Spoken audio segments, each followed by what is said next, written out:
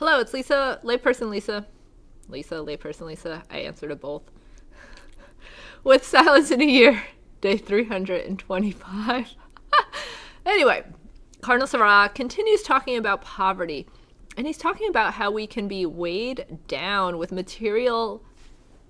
materialistic things of the world, how we can be weighed down by wealth, how we can be weighed down by ambitions and devices of the world, and that we need to spend this time in silence so that we can be stripped of these things, of these worldly desires, and only replace those with the desire for intimacy with God, intimacy for Jesus, and how Jesus is the only one that matters.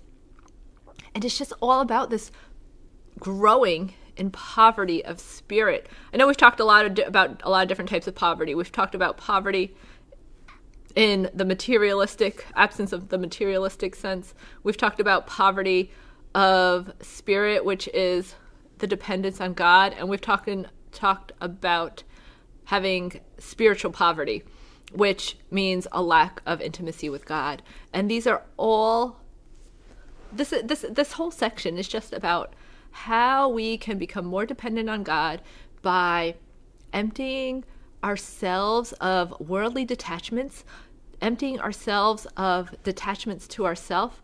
Oh, and I hear the door, so we may have a special guest join us in a moment. Well, our special guest did not want to join us, so we will continue on solo.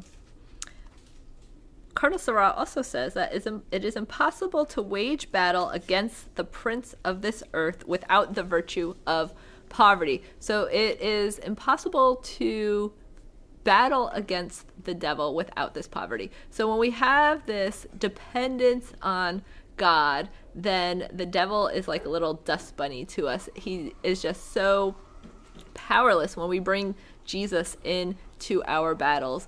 And that is one way to fight the devil, is just to call upon the name of Jesus. And his name is just so powerful that the devil will flee.